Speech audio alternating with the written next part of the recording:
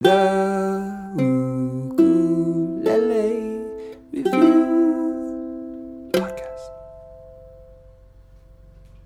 It's been a while since you did a podcast. I think the last one was Strings with Noah and Corey. They were talking about strings and stuff.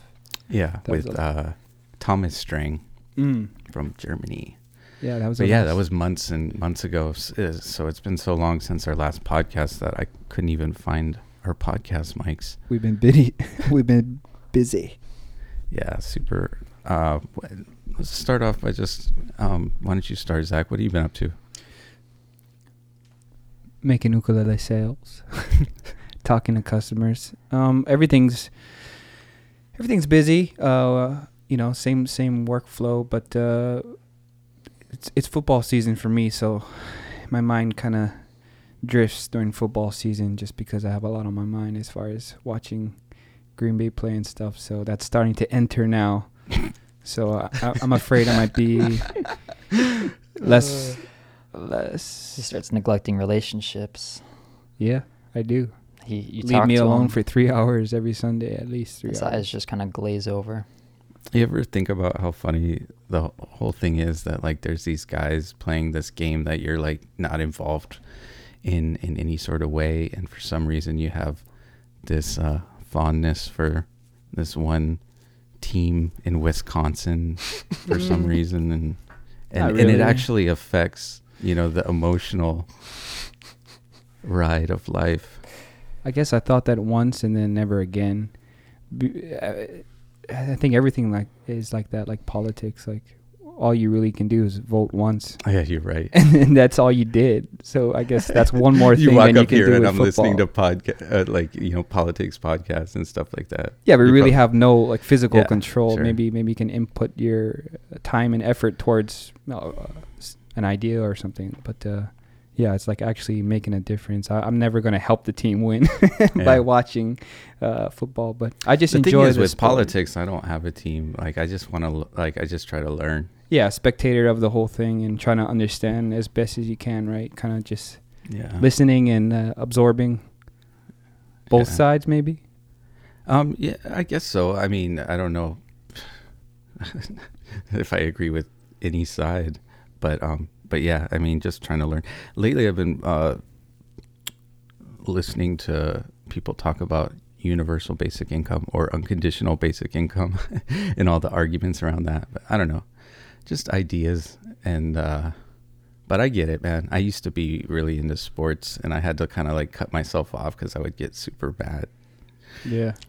I mean, I dedicated 4 years of my life to playing the sport, so it still has a like a strong connection just to remember what you went through. Nah, it's exciting. Yeah. I wish I could still play, but I don't know. With seeing all the injuries and the all the evidence of the concussions that are affecting these players like pretty crucially in their later years in life, it's like, dang, good thing I got out of that while I did, because if I was better, I'll probably be also more prone to getting those what is it called, the disease? That's CTE. Was that what it was? The one from from brain trauma. Yeah, Yeah. I think so. When they did the autopsies, it was like pretty much all of them. Yeah, that's crazy to think, man. Why, even high school, yeah, or Pee-wee. Like the last study that they did was included high school and middle school and stuff too, right? They said it was like 98%. I don't doubt it, man. I mean, you're even though they're not grown men hitting, you're still hitting as hard as you can at that age, which is still enough to get hurt or get a concussion, And then we have a special segment on the high school football over here.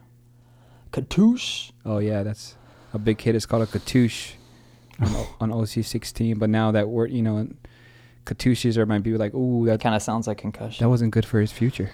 Concussion of the game. Yeah, because the old thought is you just shake it off, right? Like, like our parents' age, or you rub some dirt on it and just, it was be tough. Like, get a hit, you get back up and you keep playing no matter what, and that's tough. But now it's just like, that's not a good decision. Maybe you should not hit with your head.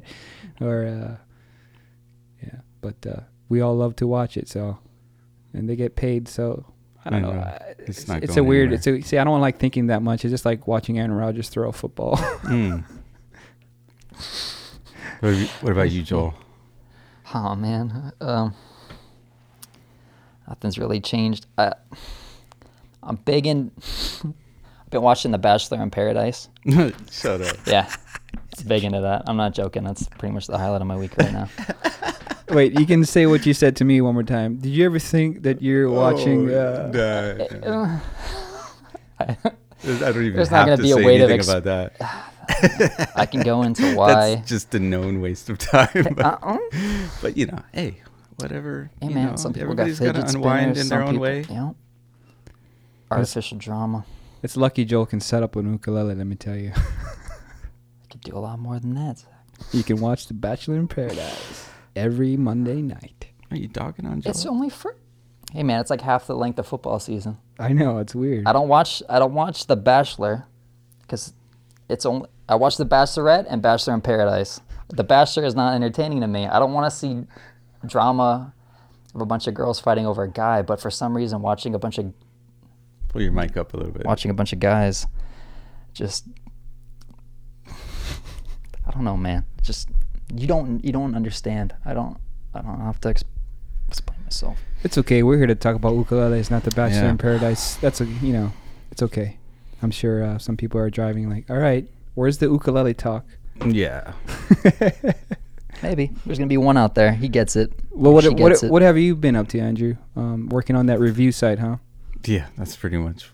I mean, I'm so obsessed with getting it done now that it's hard for me to even go to sleep. So what's going to be different about this review site from the one you have currently up? I mean, a lot of the time that I've spent on it is kind of more in getting the format of it to where it is now that I haven't launched it yet, but you know, a lot of the content is not new content, but just it's got a lot better layout. And then there is a lot of new content too. There's like a featured builders page that you can go into each of the different brands and kind of get a good overview of their entire line. All their models and stuff like that. Yeah, and I think it looks nice and it's going to be real informative. So that's going to be cool. But just that, and just I don't know. You know, I follow the news probably more than I have before. It's like, what's going on right now? I mean, there's like hurricanes week after the next, and like bigger than ever. We got a lot of customers in Florida right now that are gearing up. Yeah. And I'm not sure if they're on their way out or if they're staying back. You know, it's crazy because I was working with Eddie and Kevin. These guys. Kevin is over near Houston or in the Houston area there and works with like ukulele groups, and we were like working on getting them some ukes to take to kids and adults and elderly people that are in shelters over there, and they're going to start doing lessons and stuff like that. But like a number of the ukes were going to come from I think it's UKC, like Ukuleles for Children, or it's an organization. And we're going to be auctioning off a number of ukes in the coming next few months. That's going to go towards that. Really cool. To the Houston? Well, no, they were going to supply a lot of the ukes, and we were going to supply some, but their warehouse is in Florida right now, and they just had to leave yesterday. And they're just like, oh, I hope the warehouse is there when we get back. But oh my gosh. It's like one place trying to help another place, and then they're not even safe. But yeah, the earthquake, that's... Oh, in Mexico? Yeah, that's insane. But yeah, I mean, we don't know what's going on with the earth exactly, but we kind of know what's going on in the ukulele world. And that's what we're going to talk about, because I don't think we're going to illuminate any other topics. It's just bad. It is. I mean, it's kind of troubling. But, you know, we're definitely lucky that we're, you know, and probably anybody listening to this too, still in a position where we can grab a uke at night and strum your worries away. Yeah, I was just thinking like the type of stress that maybe you can feel in a day. Like just imagine like, turning that up like 20 times. Like that's the news that some people had to. All right, now you need to decide if you're going to stay and try and, shelter yourself from this beast, or you can flee. But then even that seems like a big deal in itself, like waiting in the traffic. They had to get gas. You got to find a place to be. I mean, you can't just. Yeah, but in a way, it's almost like people get a little bit more in touch with reality when these kind of things go down. I mean, it's really hard, but. Your perspective or something, right? Kind of just. Yeah, I think so. I mean, it has to. You realize that everything that is a material possession, or most of it, could be gone when you get back, and you think about the things that are really important in life, and maybe you're slightly less of a jerk for the time being. But what if you're a good dude and it happened? Oh, what?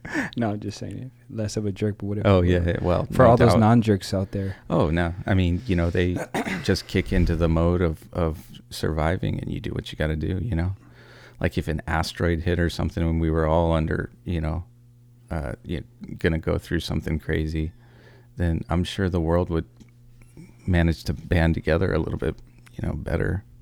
People would stop complaining about all this little stuff that doesn't matter. Yeah. But what this podcast is about is something much lighter. It's going to be going over the options, which, that's kind of what we do every day. Which options? Well, all of the options. Yeah.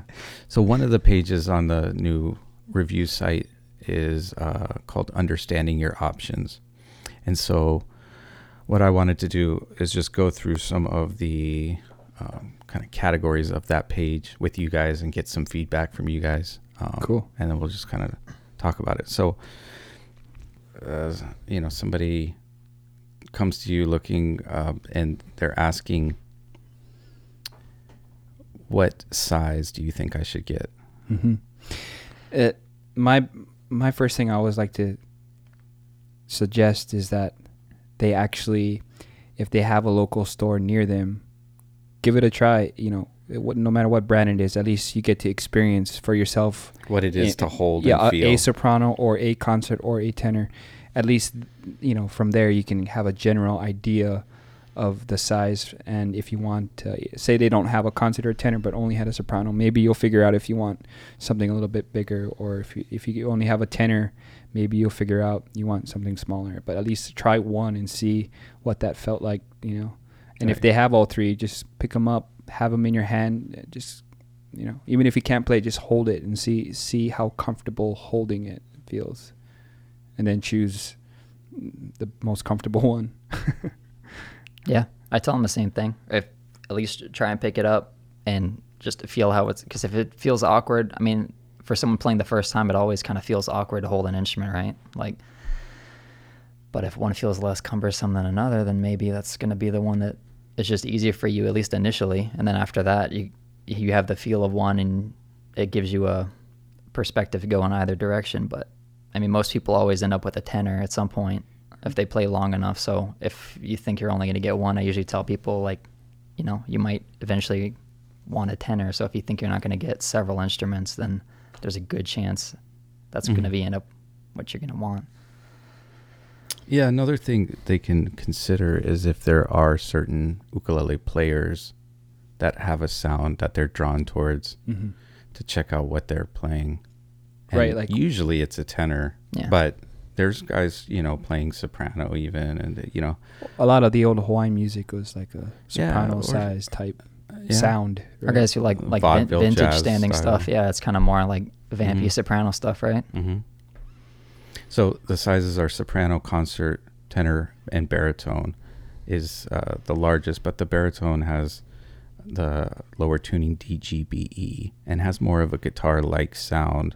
So if you're getting into ukulele and you like the ukulele sound, the first three there would be what you're going to choose from most likely. You can tune a baritone up to G, C, E, A, but it's less common, and I would say it wouldn't be something you would start out with. But and you need a specific string set for it. Right, exactly. You can't just take a baritone and tune it up to GCEA without that string set, or else strings will pop. Yeah. Or even worse, potentially bridge come off, or something like that. But yeah, so that's the first usually initial response to what size should I get?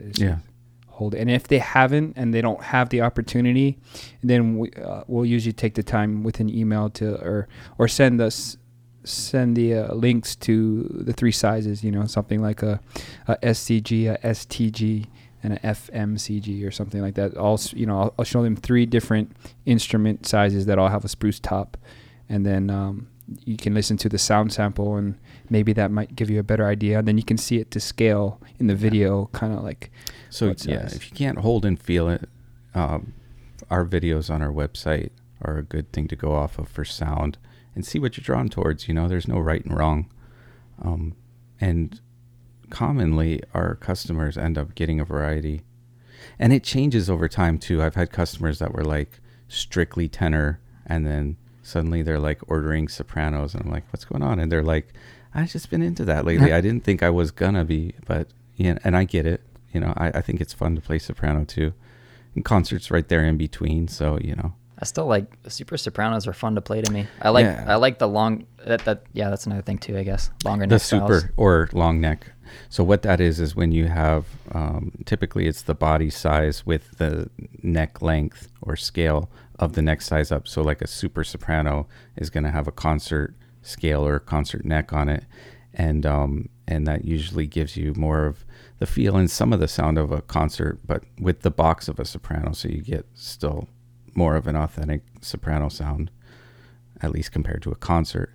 And travelability is a factor for some. So, I mean, the smaller you go, the more easy it is to tote around, take on vacation, all that kind of stuff. Yeah, it took me a while to actually really enjoy a soprano for the longest. When I first, when we had the old shop and we were selling guitars, and that's my main instrument, right? But like just playing a soprano, I just really felt like it's a toy. But it took a while of hearing all the different tones you can get and realizing there really is no right or wrong on how something is supposed to sound unless you're trying to copy an exact tone, right? But if you're just playing an instrument, a G is a G on whatever instrument. So, but then once I found that soprano, like that muted tone, it kind of has it's not necessarily muted. Like the crappier, what I thought was a crappy tone, like something with a heavier top, and it was just a soprano, and that was my only connection to sopranos, kind of sounding like that. Comparing it to a guitar. Yeah, and comparing it to guitar, but it's almost like you just have to break down the range, like what can this instrument offer? You can hear it soft and play it loud, and that's what you got. And there's going to be beauty within that, but you can't expect it to sound like every other ukulele. And I think that's what it is too, an expectation of what you're going to get out of that instrument. And once I kind of understood the expectation of what a soprano can sound like, from the softest to the loudest to the bassiest, like a Koloha soprano, compared to like something else, like a Kala soprano or something like that. But there's an obvious difference in overall volume, but that doesn't mean it's going to be the better tone. It's just a different tone. And what you're using it for, or right, what you find that you can get out of it. It's funny when recording them, because like the sopranos, while not being as big sounding, they're really punchy in certain frequencies. It's like a quick attack. And so in a way, like it's almost more bassy. It almost comes through. Like it's almost more likely to overdrive a microphone with a soprano, just the way that it comes through. And I think that punchiness is what a lot of people dig about it. I mean, I have a Kennard soprano, and it doesn't really have that punchy sound. It's a different sound. It's kind of more spread. And that's what I think. I thought like those type of instruments would be labeled bad to me at first, but then overall this time and hearing all the different like tones that all the sizes can bring, you just start realizing how it's unique in that size and that shape and everything. It just kind of, you have to think that way rather than. And then wouldn't you agree that it varies also when you start looking at the different brands, so like some certain brands like maybe, you know, really shine in the concert side. They have their flavor, right? Each brand has their flavor of ice. Like if they're all ice cream, they have a different flavor, but it's still ice cream. Yeah, but with the sizes, is there any that you guys are particularly fond of? Like, is there any like for me personally, like I really like Koloha's concert sizes. I mean, you know, all of their sizes are good, have a good sound, but I think like I really like the balance that the concert has, and their tenors are good too. But there's something about their concert size that I really like. Do you guys have any like sort of ones like that, or is it mostly tenors with the different brands that you find that you like the best? I kind of agree. I like Koloha's concerts and the Sopranos. They're vibrant. Yeah, they are, and I mean they're easy to play. They're comfortable, but yeah, because they open up a lot more, and you can get, just because of the way they do the bracing and everything, you get a little more resonance and sustain out of it than you would maybe something like a little more condensed and a little more heavily braced. It just has a little bit more of that sustain. So at least with the way I like to play, it just leaves a little more open air inside. So it's a little more, you can have empty spaces in between, and it doesn't die out quite as quick. Or I don't play super hard, so playing lighter, you still get a decent amount of volume out of it, so I don't have to kind of dig in as much in order to get the same amount of volume. Yeah, you can play pretty light, and you get a pretty nice articulation, and then as you lay in a little bit more, it gets louder and louder. Yeah. Like with Ponos, like I really like their tenors and baritones. Yeah, baritones especially. I mean, yeah, tenors too, but I mean, I have 2 Pono tenors. But yeah, the baritones. They have a slew of different options of bigger baritones now too. It gets like almost guitar sized by the time you get to the Nui models. Yeah. They pretty much have everything in between, right? Including guitars. Yeah. I like their new Super Soprano too. But yeah, so going, you know, from sizes, say somebody narrows it down to what size they want. I guess the next thing that they would want to start looking at is the different brands. Mm-hmm. So, which usually goes hand in hand with your price range of. There you go. Yeah. So that's kind of like, hey man, where do you want to actually stay in? Because we should have everything to fit your price range when you're looking through our stuff. So we have a good idea of all the products and their prices. So we have a easier time as soon as we find out, you know. And we've tried to like pair it, kind of refine the offering, especially over the last few years, based on our, a lot of feedback from Joel and the setup team, and so what we have offering is kind of what we've cherry picked from many different brands and models. So yeah, from our website, going through, I mean, these are ones that we've decided it's worth it for us to stand behind them, because there's been a lot that have kind of come and gone because we just had to reject too many, or there's too many issues with them. So we're trying to look out for you. But yeah, from there, you can either from the website shop by price and then kind of like go over the different brands and learn more about them.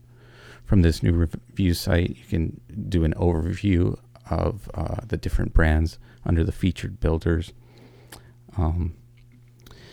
But from there, I guess what we get, once somebody's kind of determined their size, kind of zeroed in on a brand or two, right, is the question about woods, mm-hmm.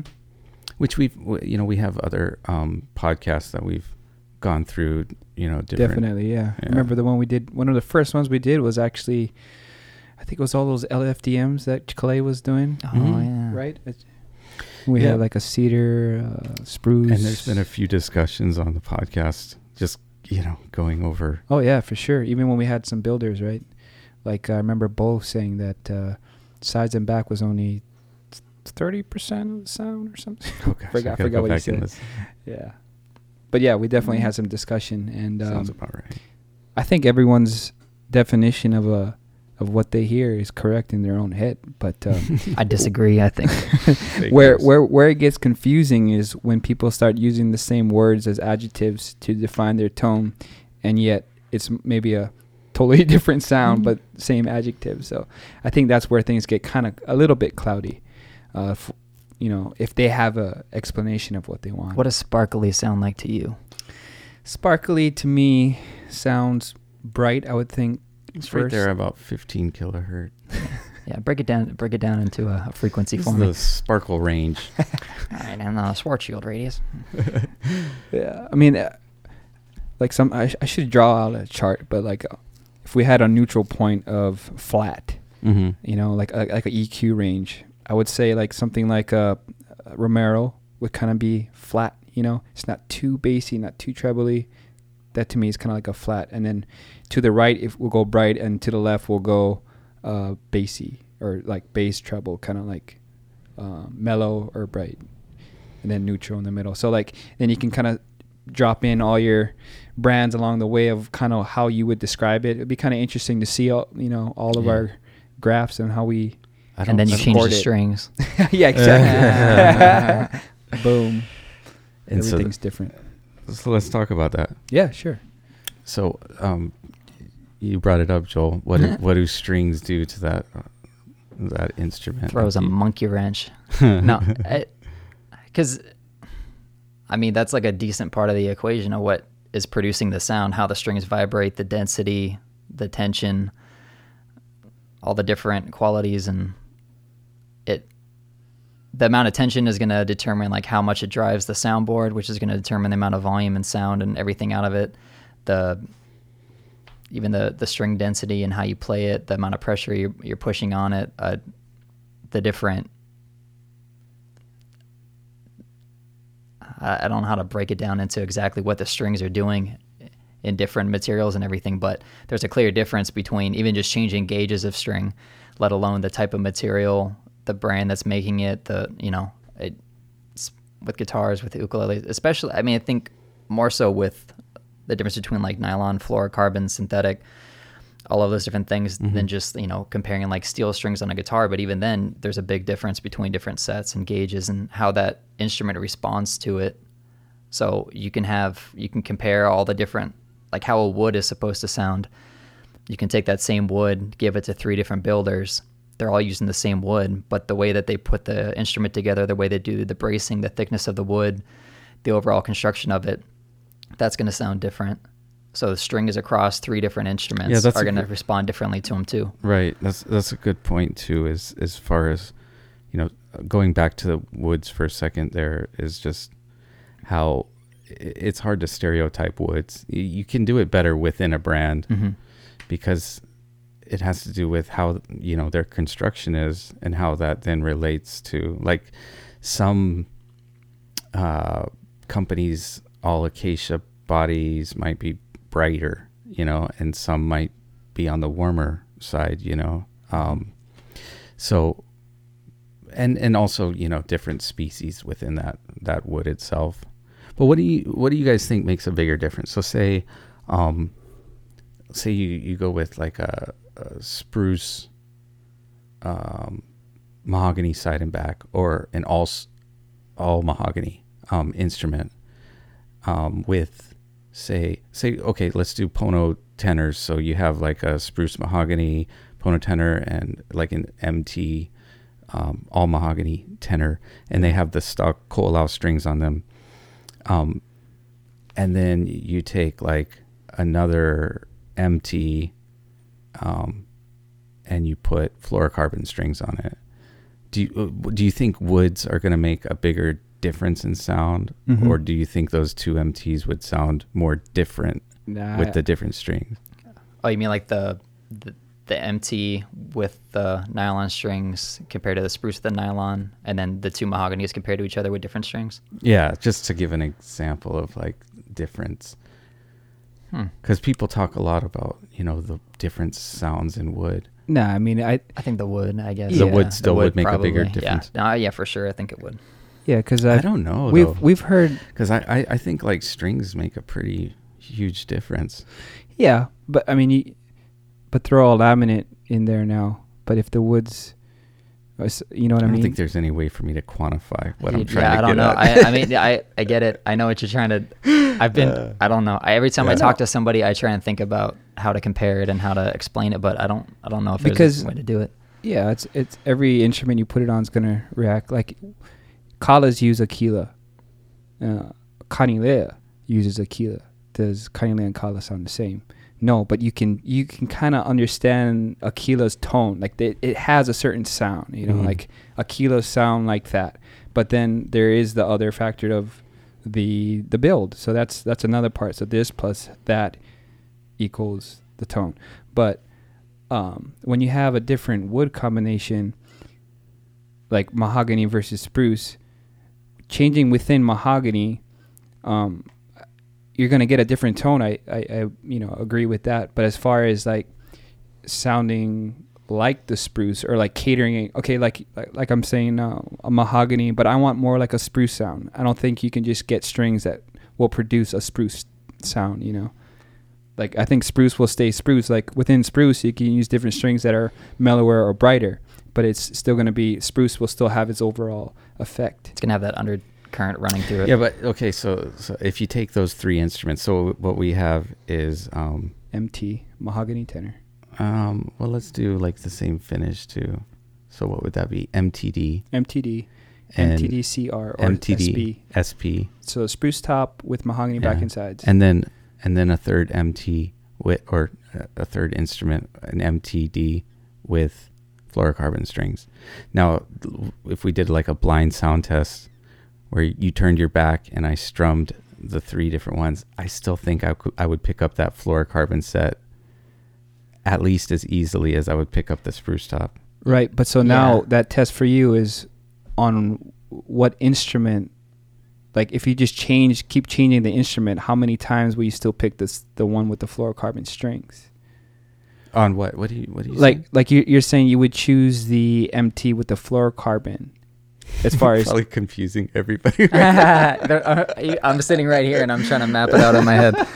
Yeah, this will be easier with video. But yeah, I think it's because like you watch like with effects pedals, they have like the pedal shootouts and stuff. It's easier to get consistent with something like that, right? But even like if you got three MTs and you put them against each other.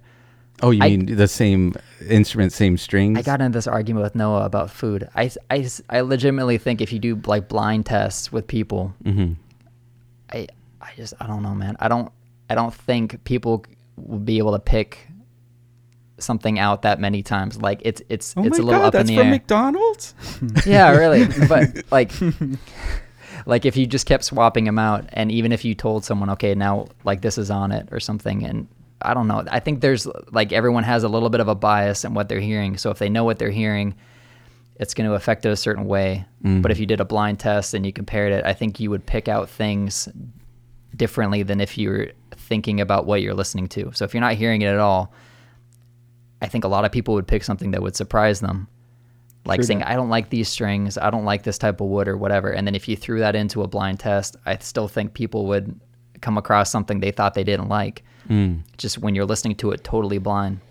Like if Corey did an album and he did it all on like a $50 instrument, it's still going to sound awesome. It's not going to sound as awesome as something else, but I think you could play that and it would totally surprise a ton of people just in what your perception of what your preferences are compared to something else and how about $50. Get out of it. Well, you know what Give I mean. them at least $150. I'm exaggerating. Yeah, no, it's true. I mean, that's the part of the equation that's bigger than any other, which is your own playing. Yeah, I still think you can't win. You can't agonize over the strings you're going to pick on the initial setup as much. I think there are certain ones that just in us going through them, we know which ones react well with the instruments in terms of like tension and feel and all of that, because that plays a big part into it. But when it comes down to your personal preference, pick the instrument that kind of suits the needs for everything else you want, and then just try different strings. because that's the only way you're going to have a good comparison. Because if we are just trying them across different instruments, it's still not going to be that specific instrument that you're going to get and that you have. So the only way that you're going to know what that exact instrument sounds like with these strings is just to try it. I was talking to somebody on the phone today, and they were like asking me, they were putting in an order for a Pono, and I told them, the Colau, the new Aho fluorocarbon sets are what I like. But you know what's funny is like it totally could be the opposite with them. I mean, they're ordering it based on my opinion, which, you know, it's an experienced opinion, I guess, but it's still just an opinion. Yeah. I mean, my hearing isn't that great anymore, honestly. I don't even know what. Really? I think I got to go get a test. I don't think I do. At least that's what everyone tells me. I think my hearing is great. I had a lot of oh yeah, all those rock shows. Yeah, well, I only started playing rock shows, you know, like towards my early 20s. So I had all those years. This is after you played before football? then, not listening to loud music. I didn't go to shows growing up. I didn't listen to loud music in my headphones. I didn't blast music. So you're just getting hit in the head on the football field. Yeah, I was getting hit in the head. All right. Well, you know, I'm not sure if we clarified anything for anybody, but well, I think that's always the struggle because the clarification comes once they get it. You know, it's like all of that's just talk until they actually have a say, and that's what we want. We want them to have a say, but we're trying our best to describe what we, you know, describe it as, and hopefully that will help them make their decision. So, but it all comes down to them for sure. Well put. So as far as like some other options, common questions you guys get. Let's see. I get the question sometimes about differences in the headstock being slotted, or some people call it paddle or flat. Yeah, this one's, to me, it's funny because I think I went 3 years of emails and questions telling people that slot head indeed causes more tension, which then increases volume, projection, and stuff because of that angle. And I had a conversation with Ryan, and he told me that's absolutely false. Yeah, I don't know where that came from. If it was Aaron used to say that, and maybe that's I would dispute his opinion when he would say it in front of me, but then I'm not gonna I don't know. It made sense. I mean, I think that's why it was so easy to say, because if you pull back on something, you usually end up having more tension. It makes it a little bit longer, right? For the little bit of extra angle that you have going back to. Yeah. Yeah, but I don't think it matters once you have a solid contact point at the nut. But then like let's exaggerate it. Like let's make a slot head like this, and saying is it still the same? Because the nut, you're saying wherever the Zach's demonstrating with his hands. Yeah, I'm explaining. What am I explaining? What's the degree of this angle? 45. 45. So that no headstock out there is at a 45 degree angle. But I'm just trying to picture that, right? I guess would at that point make a difference, or is it still? Well, I mean, beyond getting scientific and theoretical and all that, you've now handled and played hundreds of both styles. Have you personally tried models back to? I guess there's a lot of factors, each instrument being individual. I think this is what it is.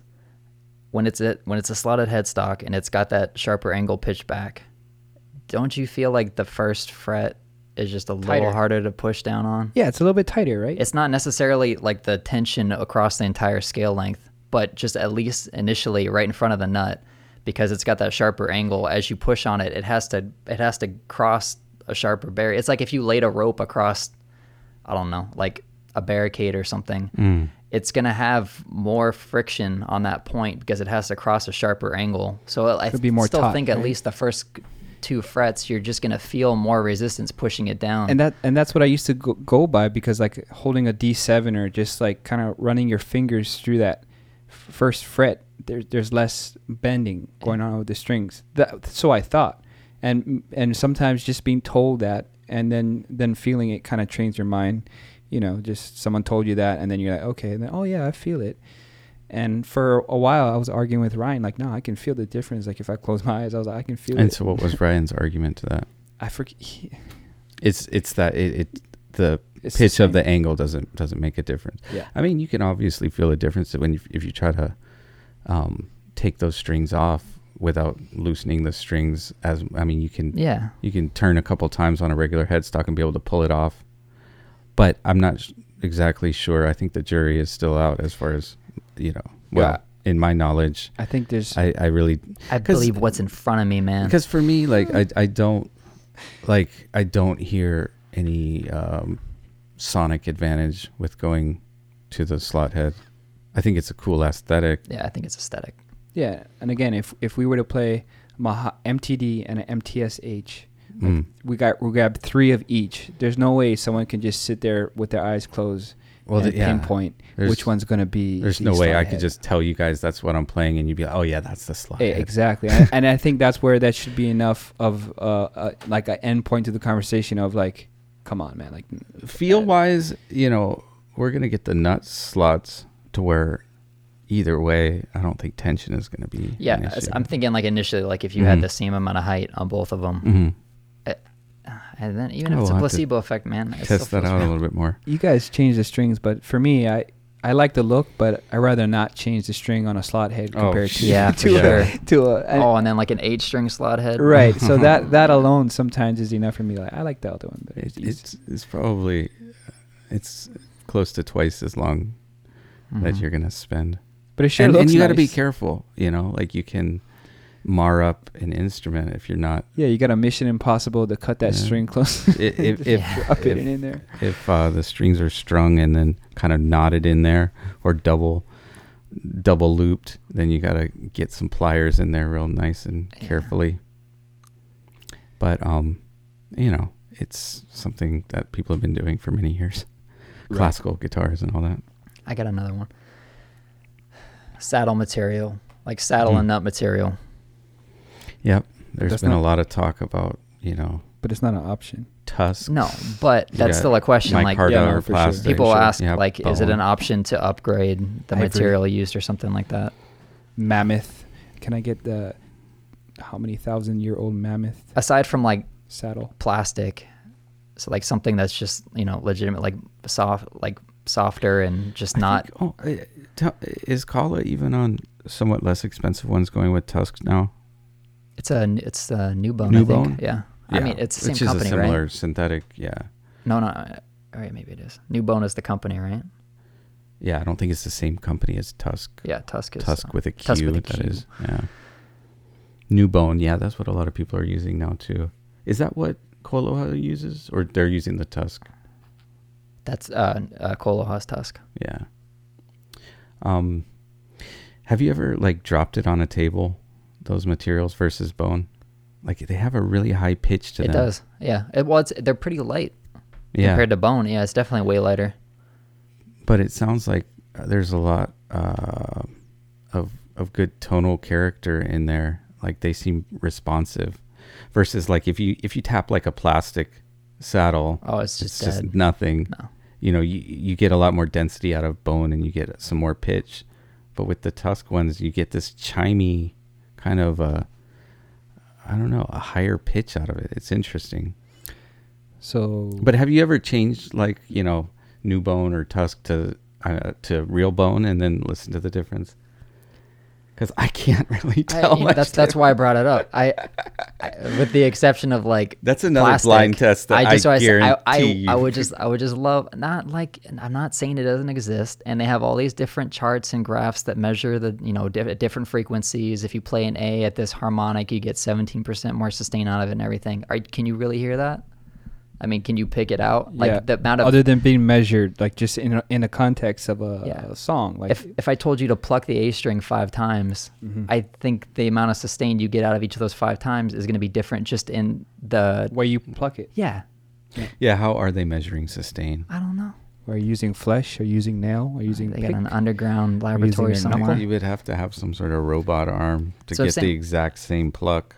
Are they doing it 1,000 times? Like, what's the sample range? I want to see the studies. I remember when I was in junior golf, putters, like my grandpa used to be so into putters, and they would have all these like set up things at the golfing range of a putter on a basically pendulum, and that would be their control for the like the watch this ball go straight, and they would hang it from the pendulum and strike it and just drop the over and over again, and they would get a different putter and just watch the ball's trajectory. Like it would be a slight maybe change, like it would drift off to the left a little bit, drift off to the right, but they had to line it up to the center of the putter every single time and then drop the pendulum. But that'd be kind of cool if we had some ukulele robot machine that could just like ding, the same amount of pressure and material hitting the string every single time.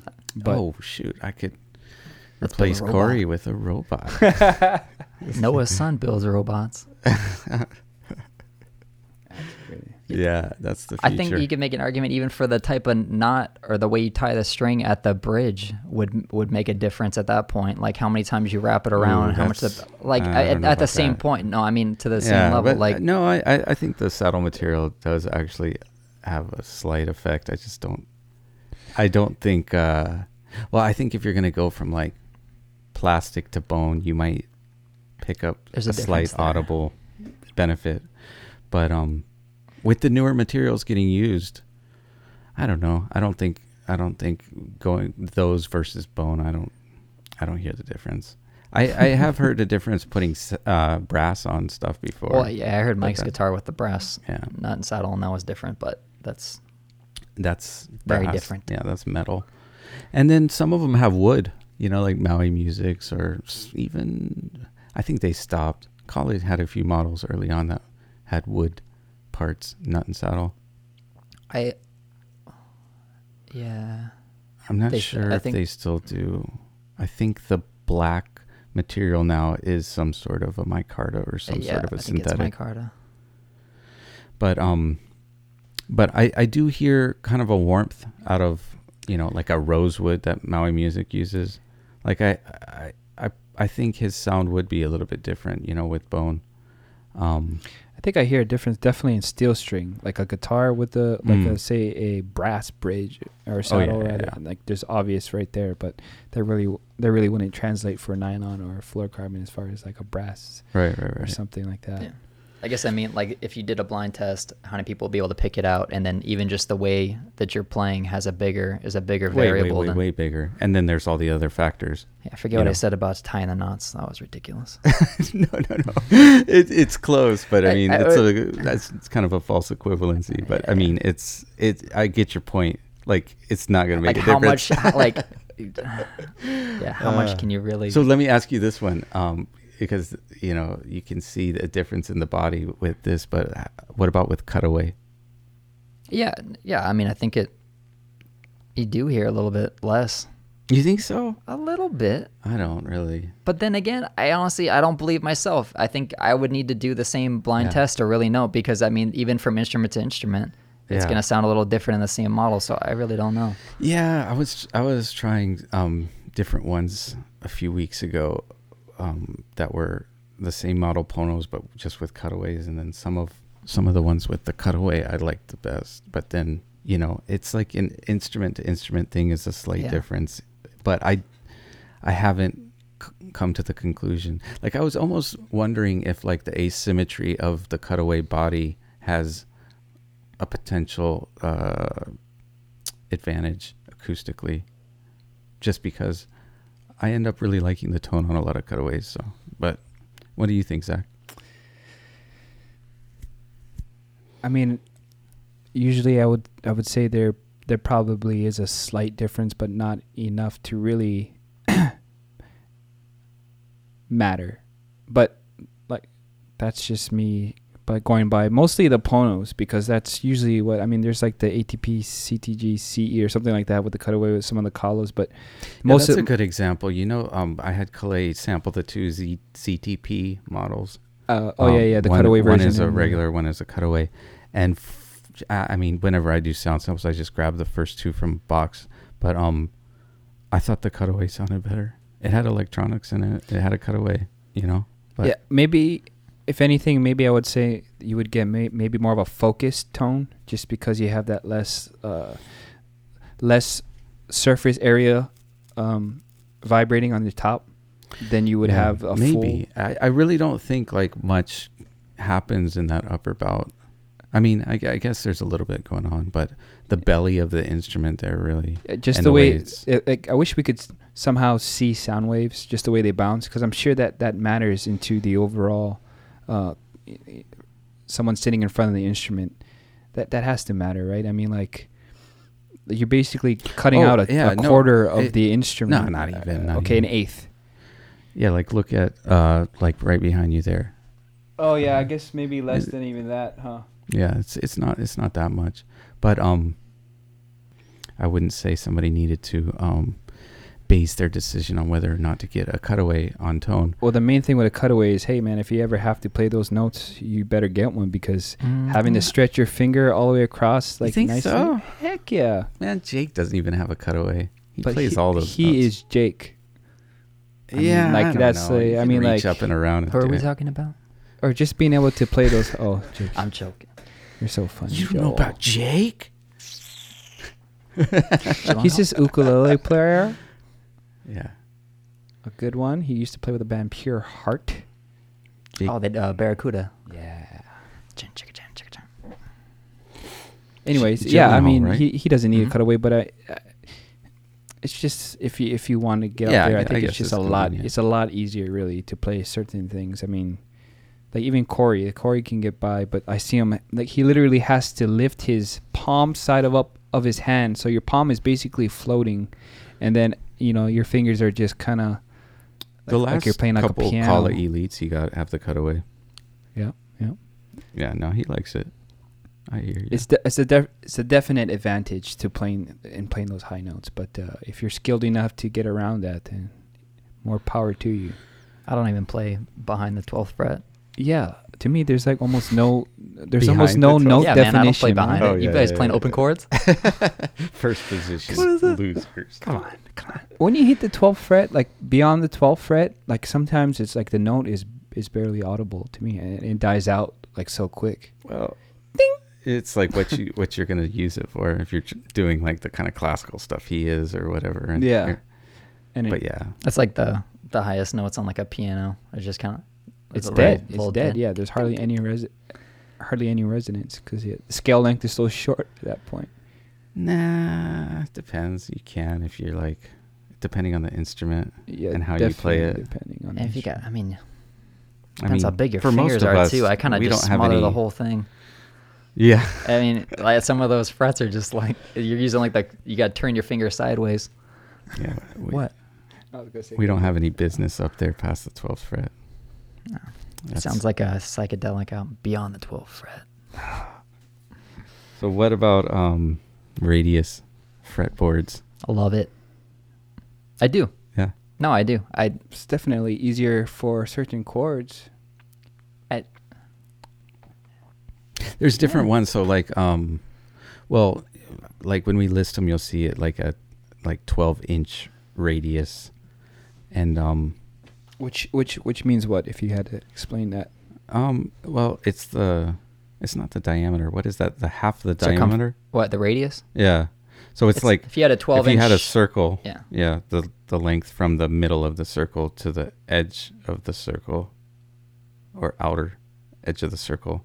Yeah. So if that was 12 inches, then your radius would be 12. So if you just on that fretboard, it would be just a little piece of that circle there. Oh, it's the curvatures. It's the curvature, slice of pizza, and then you measure the crust part. So as the number gets bigger, the circle gets bigger. So like a 16-inch radius is going to be flatter naturally because less of a surface that you're curving at is going to be a little more flat. Like if you took the radius of the Earth, you think it's flat, but it's not. There's a number. It's a small number, but it's a number. I think that is the perfect fretboard, actually. What? Which one? If you get it, if you tune it to the exact hertz, what is it, like 448 or something like that, the perfect frequency of the universe or something, and then you get that, and then you get the exact radius of the Earth. Oh. That's the best sounding instrument.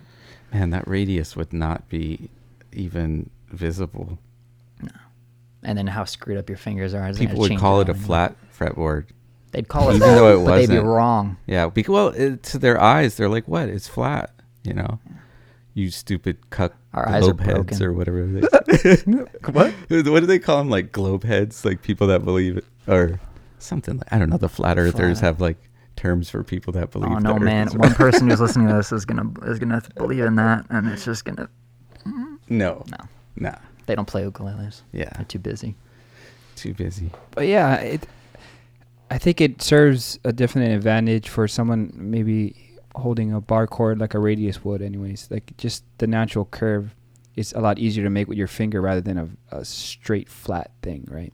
But then like people like Abe, the Grimace, he has a custom made coil out, but he wants it absolutely flat because certain strings become further away, like the G and the E. When he's strumming, so it's a right hand thing with him. Correct, yeah. That he's hitting the middle strings heavier than the outer strings with the way that he strums because he's used to, playing with flat. So there's a good example of saying it's not always the best thing for someone, but I think maybe just for the idea of holding chords. For chords, it's awesome. Yeah. And for like finger picking, it'd be. But I guess if you're doing like because like classical guitars are flat, and then acoustic steel string guitars are Radius, right. but most classicals are flat, and it's nylon. So I guess in that, with that in mind, classical is meant for more of that finger picking attack style rather than more of the bar chord strumming like acoustic guitars. I guess would be generalized for more for the strumming type,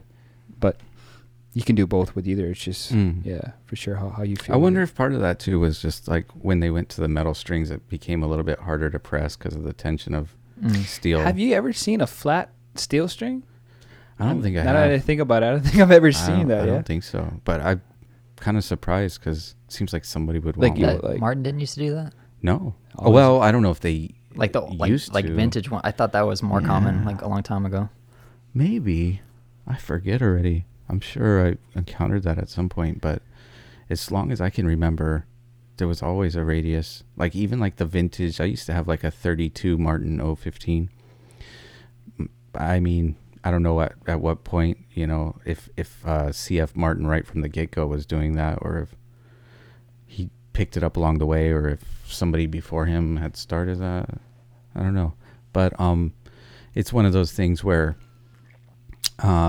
sometimes it seems like more crucial for people like that are really looking for that ultimate feel on their left hand as they're like chording things, and if they have joint issues, or it's like for a lot of people like me, it's kind of like a moot point. It's like either way, whatever. And then for some people it seems to be like a real like, it's gotta I mean, if you're used to playing steel string guitar, I don't think a Radius or flat will get in the way of your learning or playing ability. Mm-hmm. Just because you're used to holding something. But if you have weak hands, arthritis, or joint pain, I guess it's for those people. Or if you have the luxury of trying it and you just happen to like it, then go for it. But what brands? I mean, Pono does pretty much all their pro classics with the Radius, and some of the deluxe models too. Blackbird has the option. Blackbird has the option, yeah. EEV has it. Yeah, I like Charlie's feel good with that. Yeah. Kala's there's a slight one on the Maui music. It feels like more like a 16 now there is. inch. Yeah. Does Kala do it on their elites? Is it just a slim neck or so. Yeah. thicker? Just a slimmer and thick. I don't think the other K brands do either. Collings, I know we haven't. Collings used to, but they're not making ukes anymore. Oh shoot! And so no more dog hairs. Yeah. By the way, rest in peace, Bill Collings. What? Yeah, he passed away. When? Like about a month ago. Oh yeah, because I thought we just he was there at the last NAMM. I didn't see him at the last NAMM, but I think I mean he's always been there at NAMM before that. From what? I think I don't want to say wrong on a recording, but I think it was some sort of a cancer issue. Stinking cancer. One of our workmates when we were in Wahiawa, and he's done a few little lessons for us here at the shop. Todd Adamski passed away from cancer a few weeks ago too. Yeah, he has a couple videos up on the YouTube. Yeah, with the YouTube, yeah. With Kamai. Johnny. Right, yeah. And he did a few like almost like theory style technique videos for Ukulele for Us that are on our YouTube too, and they're going to be on our new review site. But he was a really good friend, you know. Yeah. So he worked with us in the shop, and he was always him. a joy to be around. Yeah.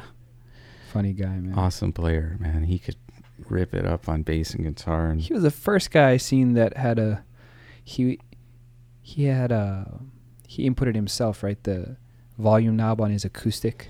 Like I remember watching, I went to, I think it was Lulu's, Johnny Helm was playing some music at Lulu's in Waikiki, and I didn't know Todd at the time, but I just knew Johnny, and this guy was playing with Johnny, and it's Todd, but thought it was violin or something. Yeah, just watched, like I don't remember if I was watching or I was eating or something, but I was like, what is that sound? And then realized it was coming out of that acoustic. I was like, usually you only hear volume swells with electric guitar because you're, you know, the volume knob's right there, or you got a pedal or something. But to see an acoustic with a volume swell without a pedal, you know, he was just plugged in and playing, and I couldn't even recognize his pinky was like stinking down, you know, downwards. He would do it to where it would come in almost like keyboard pads, where it would just creep up on you, you know. Oh man, it was so awesome. I was like some like strings coming in or something. Yeah, yeah, and he knew his theory. He knew his stuff, man.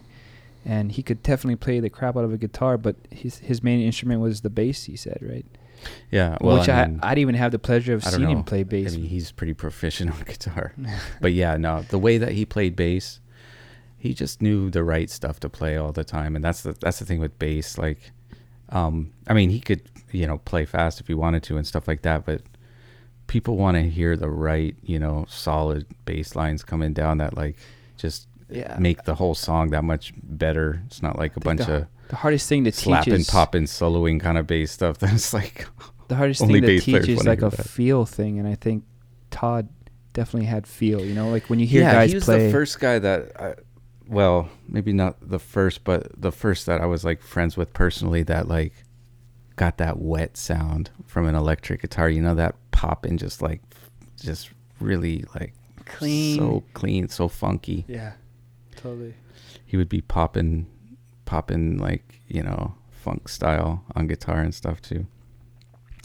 We're gonna miss that guy, but yeah, you know, just wanted to, you know, jump back into the podcast first of all because it's been a long time, but I still do want to do this regularly. It's like something that's easy enough, and you know, I mean, hopefully there's a handful of people out there that enjoy it. So yeah, now I'm going to try and keep up with that. I still haven't put together one, but I want to try and put together this like a weekly update of kind of just where we're at, what we had to do. Here's something that we do commonly. Talk about doing videos. Yeah, just little clips. Just with my phone and nothing fancy, just kind of like showing it would be the everyday side. If we did a podcast too, and then I could put that video also on the review page for the week, you know. Right. Just more of a interaction without actually having to interact. Like you just document it, put it out, and people may actually gain something from it. You know, whether if it's just one little thing like what a low G is. Yeah, it could be fun actually. Or but it's just time. Yeah, a lot of people want to tune their instrument differently, and this is a problem I see. Like we experience almost every single day. Like someone has a tenor, and they either want to tune like a baritone, maybe a mandolin, or maybe they have a baritone but they want to tune like a tenor or a mandolin or a guitar. Like there's all these options out there that people I think are looking for, and and it's definitely hard for us to have a answer right away, especially until we give it a try. Like the mandolin tuning, like today. Oh yeah. So what did we find out? So that the tenor. He wanted to tune a tenor. It was a tenor Pono, and he wanted it. The mandolin GDAE. tuning? Right. So GDAE, and he was asking us like what strings to buy. So I had to ask Joel because I don't have too much experience changing out strings, but he basically took a 8-string set. He kind of had his own. he kind of had his own setup figured out for what he liked. He was basically just trying to figure out the most efficient way of buying strings to make the set he needed to make, because there's not a lot of sets out there that it's going to be exactly what you need. Right. One of the issues is the scale length is just kind of, it's easier to do that on the shorter scale lengths. Mm-hmm. That's why like Aquila makes a set that's like, they have one for soprano. They have a concert fifths tuning. They have a mandolin is about a soprano scale length. It's about 13 or so. Yeah. But I mean, steel strings are all different. But you got to put that on a tenor. That's not gonna work. You'd end up with some thinner strings. Yeah. So that's on the high ones at least. Yeah.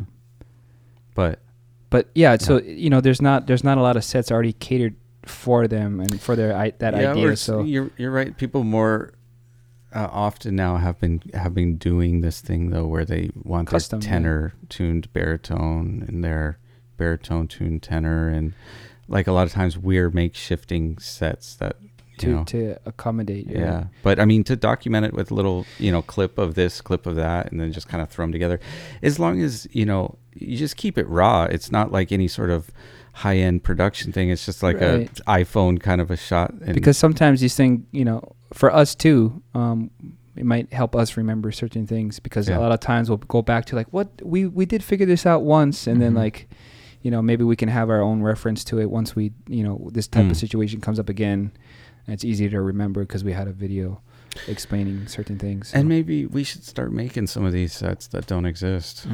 That's definitely a good idea, because it would just save some time, because like, we definitely sometimes have to open up some sets to accomplish a certain tuning. Mm-hmm. But I think it's cool. I mean, I love alternate tunings.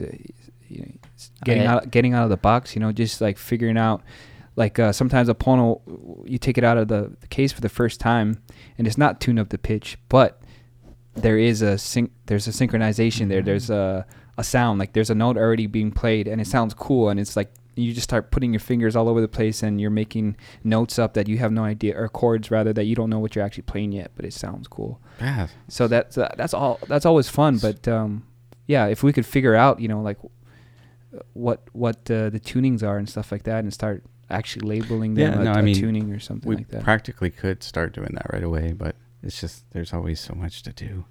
Yeah. Anyways. Oh man, I got tons of spare time. That's why I'm watching Bachelor. I guess so.